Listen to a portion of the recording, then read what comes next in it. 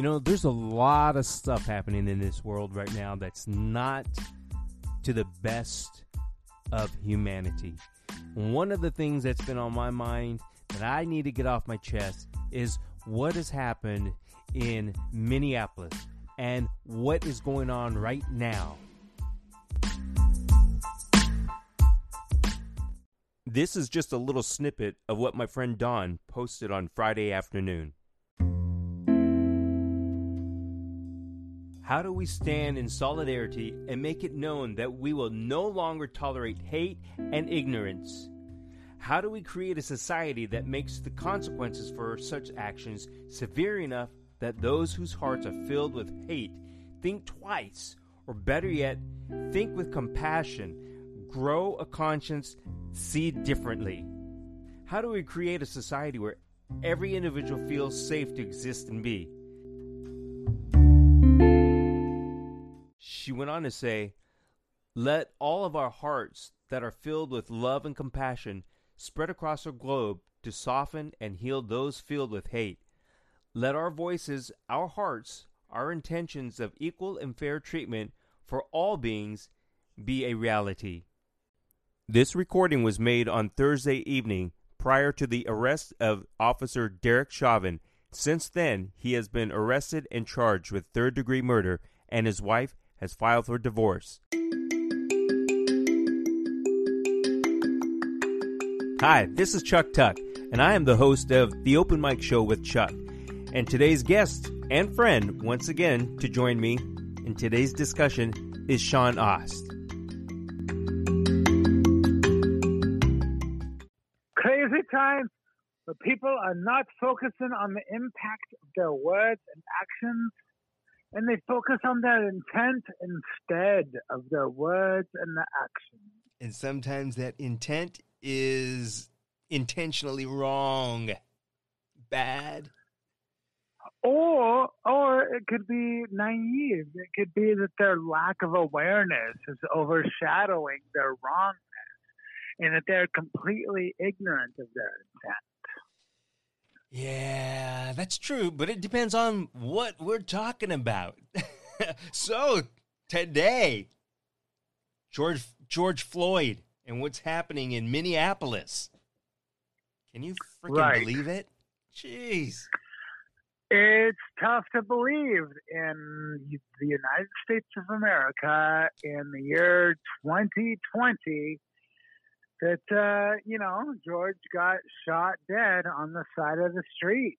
I have to admit, it's a little hard to believe. Oops, he didn't get shot dead.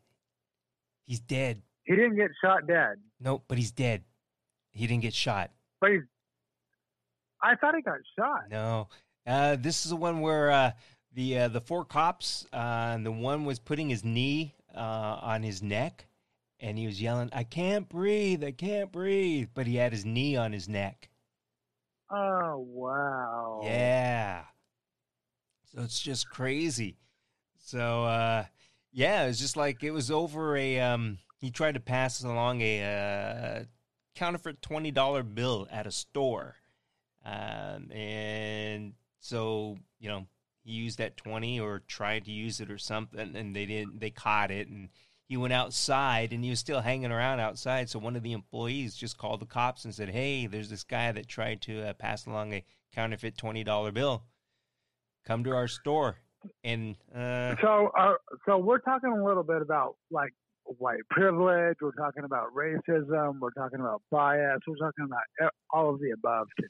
Yeah, but, I hate to make it about the race thing, and it's so hard to say, was this about race, or was it about... It's hard to say that it's not about the R word. Yeah, I mean, that is true, too.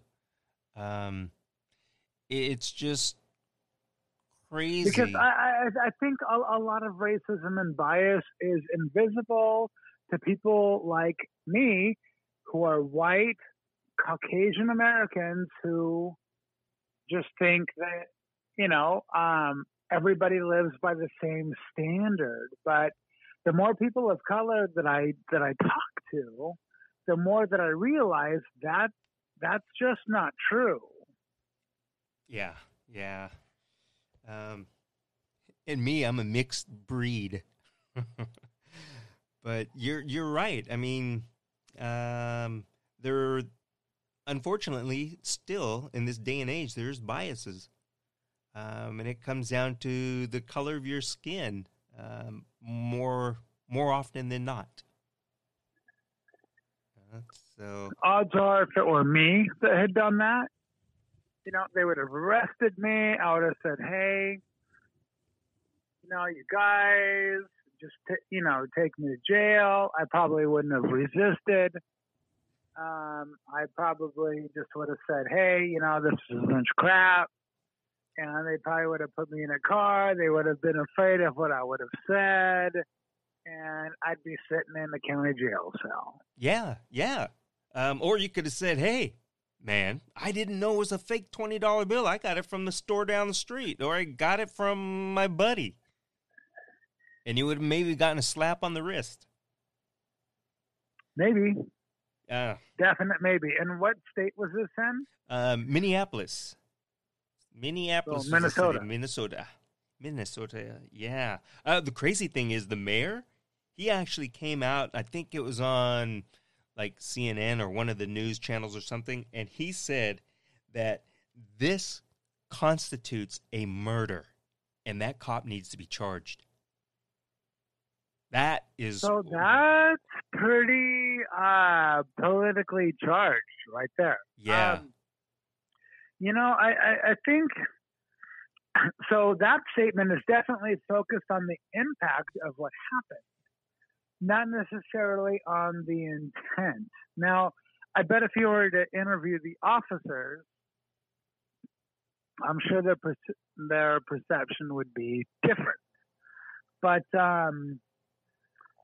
I think we need to take a breath. We need to recognize that the people who are, offended, who are, aboard, who are horrified that this murder occurred, we need to affirm all of those people. We need to look at their experience of this, and, it's as simple as saying, I'm hearing what you've said by acknowledging, but all of the people who say this was a murder. Yeah, and it really is a murder. Right, and it's not like saying, if you're offended by this, it's more like saying, if you acknowledge this was a murder. It's not a typical he said, she said in regard to perception. It's about people who feel marginalized versus the people who are marginalized. Yeah. So cops have body cams and things like that nowadays. A lot of them do. Some don't. A lot don't. These guys, right. I guess at least somebody had a body cam. But what's crazy is they were claiming that he was resisting arrest when they pulled him out of the car. Apparently he was, they came, they got him, they put him in the car. They're still in front of the store. Then they pulled him out of the car. And that's when they were saying that he resisted arrest.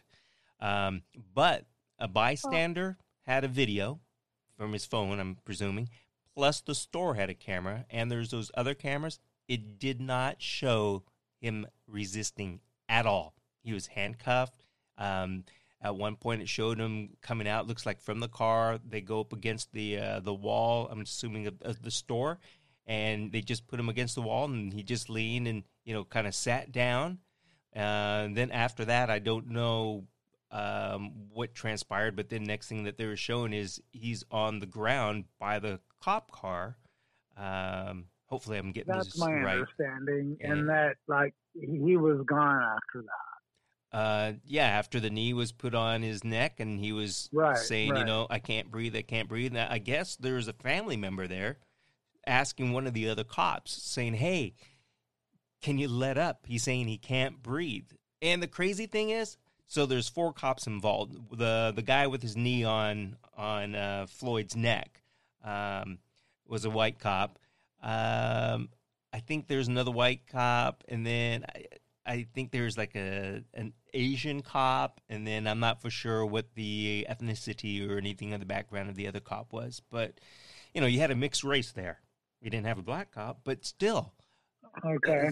The thing I wonder is, or I ask myself, is why, when you have multiple cops around like that, and you see one that's kind of, back of your mind, you got to be thinking, all right, my partner there is getting a little out of control. Why isn't it that the cops seemingly never, say, hey, let's ease up a little bit. We got it handled, right? Let's ease up on the guy or whatever it might be, or do a little intervention. Because So the likely reason for that is that even though African American males are typically 10% of the population, they overrepresent, statistically speaking, in regards to the percentage of crime compared against the rest of the population by ethnicity. Mm-hmm. And so what we're starting to get into is kind of racial bias and the proportion of the amount of crimes committed regarding total crimes committed and the ethnicity of total crimes committed. And in a lot of areas, African American males represent more than twice of their statistical populations by average in regard to the total number of crimes committed. So let's say on average, if they're 10% of the population, they're going to be, more than 20% of the total crimes committed, per ethnicity, in the context of total crimes committed, and, more than doubling the statistical representation of their ethnic minority in regard to the total amount of crimes committed. Now, that might seem like a mouthful, but it's relevant in this conversation. Now, and what I mean by that is when someone like this is committing a crime, it's not like someone, like a 48-year-old white male would be treated if you were shoplifting at a 7-Eleven. We are talking worlds of difference here. It is not like,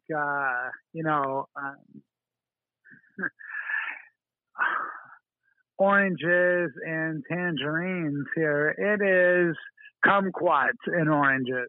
It is black and white. Right. It's a world of difference in regard to perception and how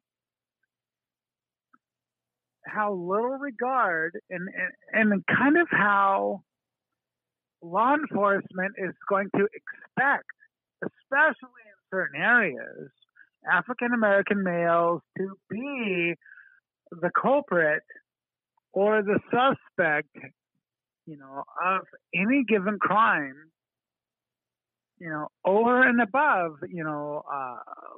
anybody who's Latina or Caucasian or Asian, because there's, in certain areas of the United States, African American males compose such a large majority of the, criminal agonists in a particular area. And I really think that's what we're talking about in this conversation. So you think then that this is because, is it naivety, or is it because of a straight up stereotyping, because of the statistics that you're speaking of? Do you think that is I the think thing it's in most probably cases? both. I think it's a combination of those things. And again, it goes by demographics. It depends on which state you're in, depends on which major metropolitan city you're in. But, in certain cities, and there are many of them, African American males are going to be, by and large, your most statistically significant population who's committing crime. Now, that doesn't mean that all African American people are bad. What it means is that you have one demographic that's committing crimes more than the other. That's all that it means.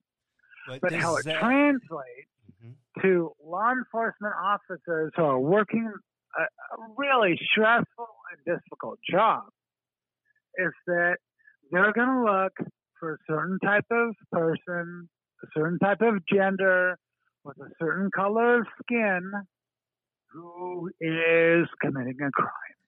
But does that warrant a behavior like no, we've been hearing, some of these cops that they're being overly aggressive? No, of course it doesn't. And I think it's getting into your point of, does this affirm the statistics? It probably doesn't. Because usually Black African American males are 10% of the population. Now, 20% of the crime in a given area, that still leaves 80% of all other demographics to be committed crimes. Right.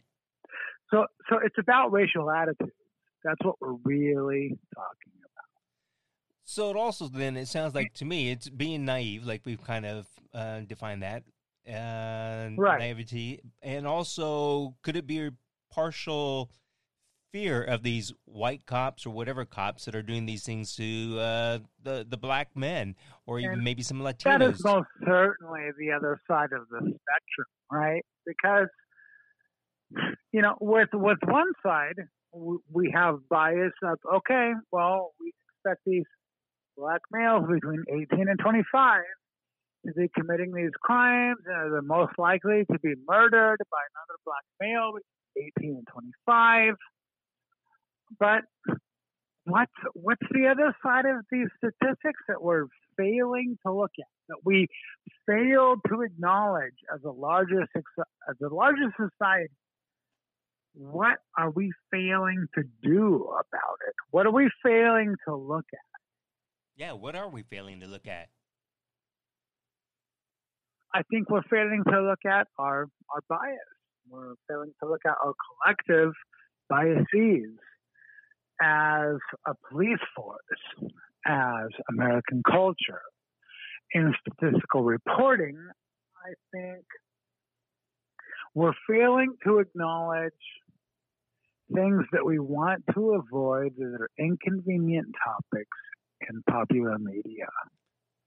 So what can be done about this as far as training cops? Or is it, like you said, a lot of this has to do with demographics. Do we train cops just in certain demographic areas, or do we train or retrain cops in all areas, or do we implement additional training? I think it has to be in all areas.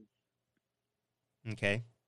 Now, how about if I throw this out at you? So in this particular situation, that particular officer, Derek Chauvin, I think it was, he had 18 complaints filed against him with the Department of Internal Affairs. 18!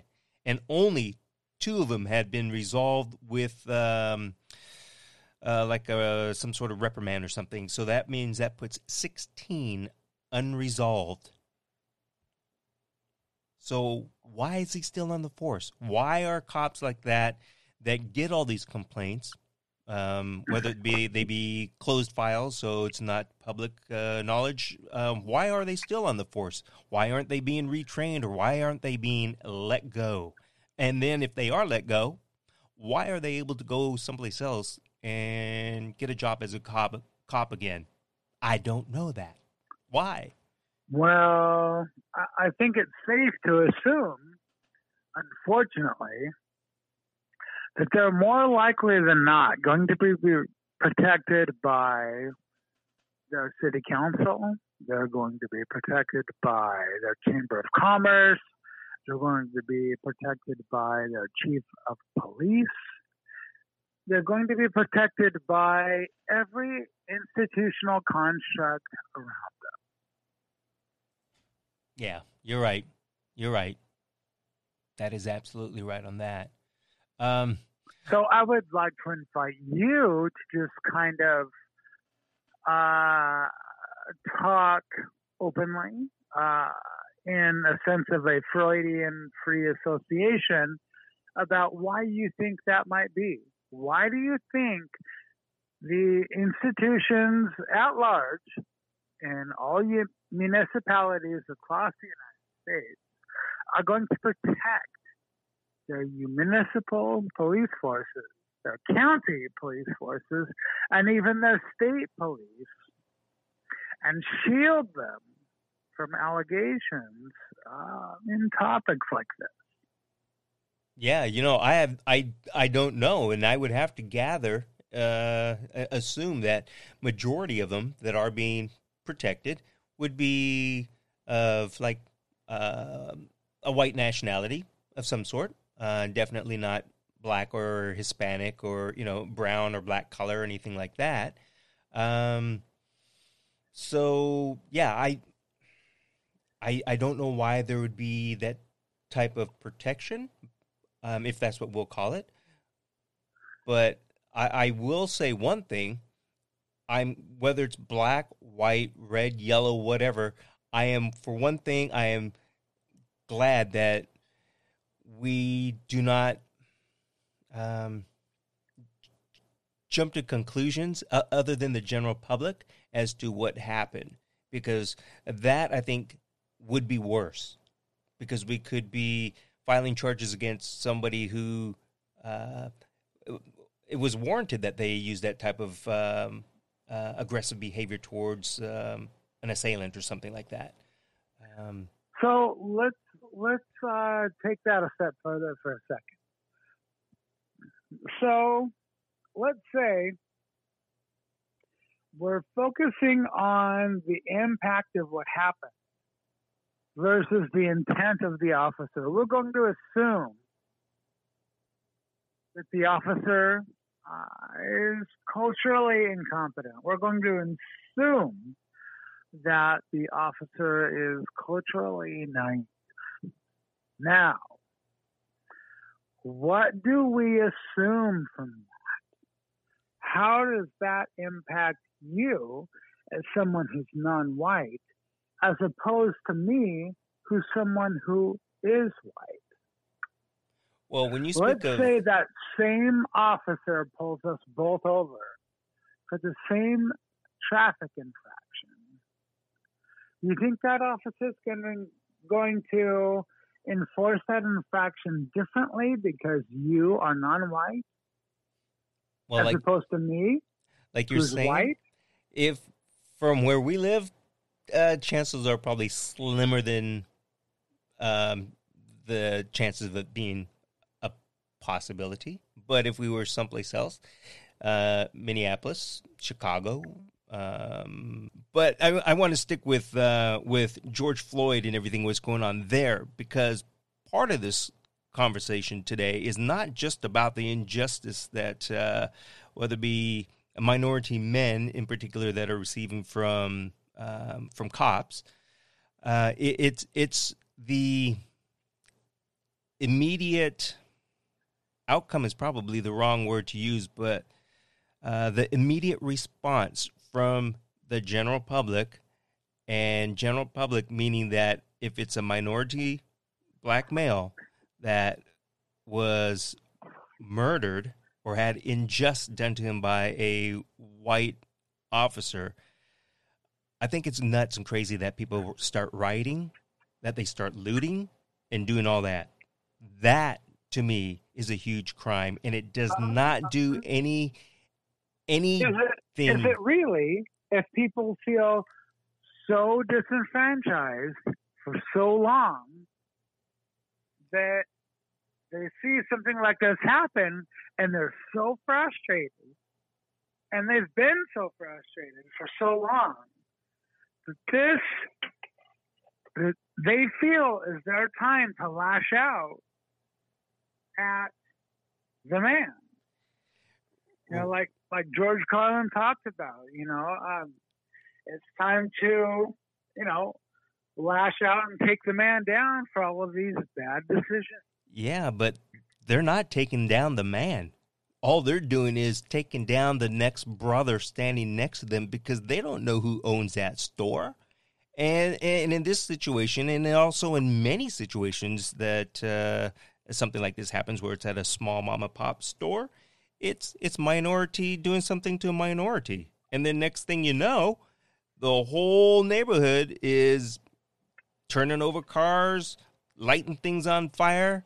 Like I said, it becomes brother hurting a brother. That's what it comes down to. And that's what, to me, is a huge shame. And it's a crime, especially this happening, at this point in time when unemployment is so low, everybody is hurting, and people go out there and do that.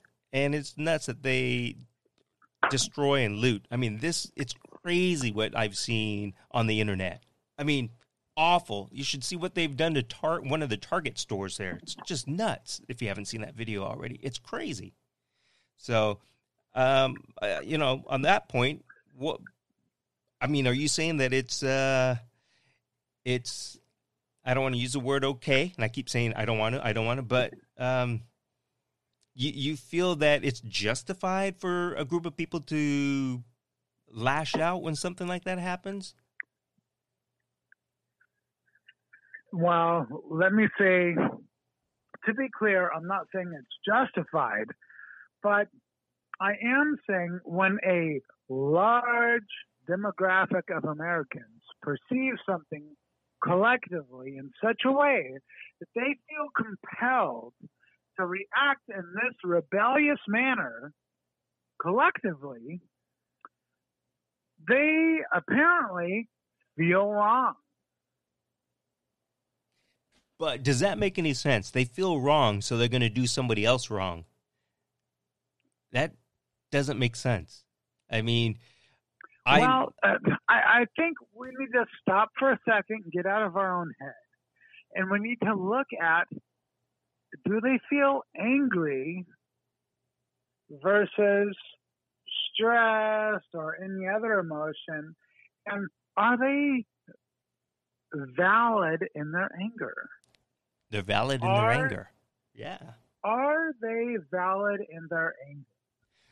Are we wrong in our, I think we need to ask ourselves, at the same time that we might be judgmental of another, group or subgroup's anger, we need to take a look at ourselves and ask our group, and perhaps our group is a subgroup now. Maybe it is, maybe it's not. In total numbers, I don't know. But I think the question remains valid. Is our supposition invalid?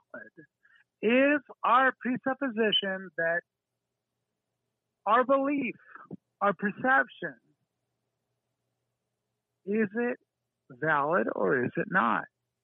It's valid. If it's not, if our group is not, if our group perception is not valid, then it's not.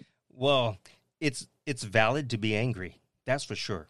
But if I'm in that group or subset of the group and somebody did something to somebody that's in my group, it still does not give me the right to lash out with my angry behavior and do that. So put it this way. It would be like me saying, that really pissed me off. So I walked down the street and I decked the first guy that I saw and I beat the crud out of him. Is that okay? I mean, no. Obviously not. No. But that is pretty much the same thing. You're kind of saying, well, the group of people are lashing out as a mob mentality, a group. So they're kind of sort of justified by damaging things and breaking into stores. I mean, that's how they behave, but my behavior might be I'm going to beat the crud out of somebody because that's how I release my stress and anger. And neither one are okay. So I'm not saying that just because a certain group reacts in a certain way means that that's like, oh, that's totally fine. Oh, I go ahead and stab your brother or shoot him in the face. No, I'm not saying that either one of those things are okay. But what I am saying is that we need to pay close attention to how groups react. Yes. And to be dismissive of a type of reaction if the feeling is emotionally intense or strong, I think is unwise. I think that that is naive in a magnitude that equates to ignoring a significant reaction of one of the other minority groups. Yeah. I mean, I hear where you're coming from, and I'll say I understand it, but I still say it does not justify the so actions. Here's the thing is, I'm not trying to justify it. What I am trying to communicate is that we all need to try to tune in to how other groups react to what's happening around us. And I'm not saying that, like, murder is okay. I'm not saying that, like, violent assault is okay. I don't want to communicate that at all. What I am really trying to get at is I want to look at each one of you who's listening right now, and I want to look you in the eye, and I want to just appeal to you as an individual, as a human being. And I want to appeal to your heart, your mind, and your soul, and I want to look at you square in the eye. And I just want to appeal to you and say, do you validate taking someone's life because you disagree with their behavior in any kind of way?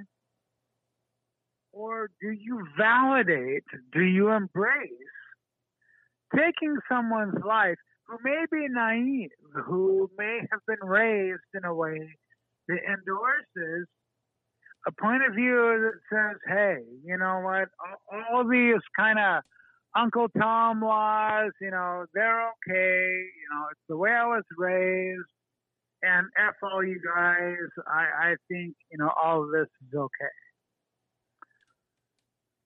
There's got to be a way to reconcile all of this. There's got to be a way to rein things back and say, look, all of you, everyone, everywhere, murder is not okay.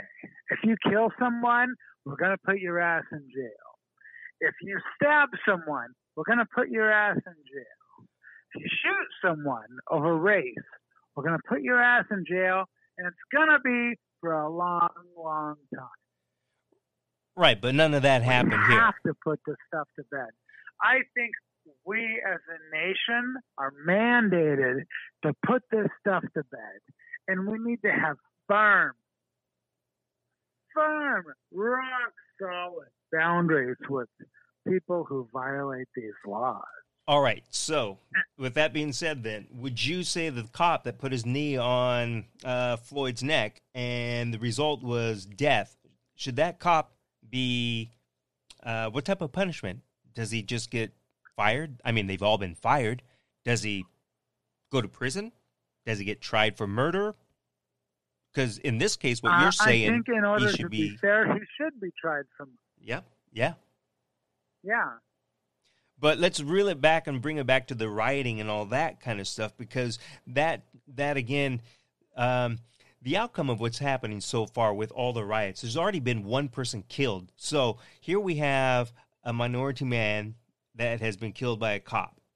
We have people who are getting mad. Now, I will say that the family of Floyd's family members have been saying that they want a peaceful protest. And, that, a lot of family members say that all the time if something happens like this. They want a peaceful protest. But for some reason, somehow, a lot of people take it into their heads that this is the time for me to, as you put it before, like lash out. Now, are they lashing out because of what happened? Or, are they using it as an excuse to steal, to riot? And like I said, look what happened. One other person now has been killed because of this situation. And I don't know the race, but you're getting to another swamp of maybe. Because there are a lot of people who feel wrong. Right, but it still doesn't give anybody the right. Many people who feel wrong. Right, absolutely. And I hear what you're saying, but we're getting to another territory of a lot of people who feel wronged by, quote unquote, the man or the system. Right? And I work for the state. I work for, quote unquote, the system. And it's hard for me to divorce myself from the two because I'm both. Not only am I a state employee and I take people's children away if people mess up bad enough, but I'm also that person who is a Caucasian male and who will take your children away. Right, but let's just take color and race out of all of this thing and say, I'm just going to ask again, because your friend was murdered or killed by an authoritative group, some authority, does that give you justification? I'm not going to say right, because the justification is a little bit different, I think, than the right to do. Does it I think justify justification is a great adjective. Does it justify you to go and steal from another man, another store? Well, in a sense, that's what these guys are doing. And you're saying, they have to be recognized for the wrongdoing that was done to their group.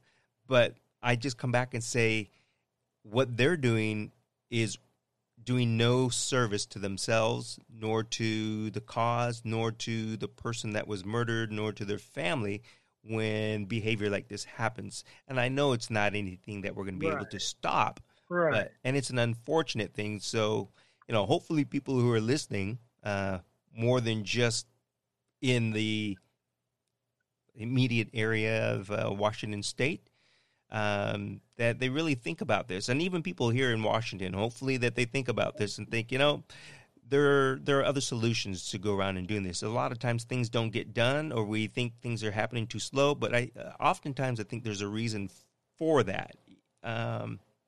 And I know that if it was to happen to me or a family member, I would be pissed. I mean, I would be angered and hurt, but I would have to hope that I could reel myself back in and say, you know what, doing any type of other behavior, like hurting somebody else or stealing or looting or, acting out that way or lashing out, is not going to resolve anything. Right. You're going to get yourself in trouble. That, but I think more that it doesn't do anything for the cause. If I'm trying to say, minorities are being treated unfairly, therefore I'm going to go out and I'm going to break windows and say, you need to be fair, or else I'm going to keep breaking windows. That doesn't get anything. It doesn't do anything. I think it detracts from the message. And I think the message can be done in a way where if you do go out and do a march or a protest in a peaceful way, you can disrupt things without causing damage. That's what I'm for, is disruption. You can disrupt, but not cause damage, and I'm okay with that. Agreed. I think I've seen a lot of protests, and more and more people are paying attention. Yeah. And that's the other scary thing, too, that someday we'll get into, where it's the mob mentality. You know, that changes a lot of minds, or it temporarily influences. But we'll get into that on another topic. But both, for sure. But this is just, like we were saying earlier, this is just crazy with what's happening there, and it's happening still way too often. And we'll say with the minority group of men, it's sad.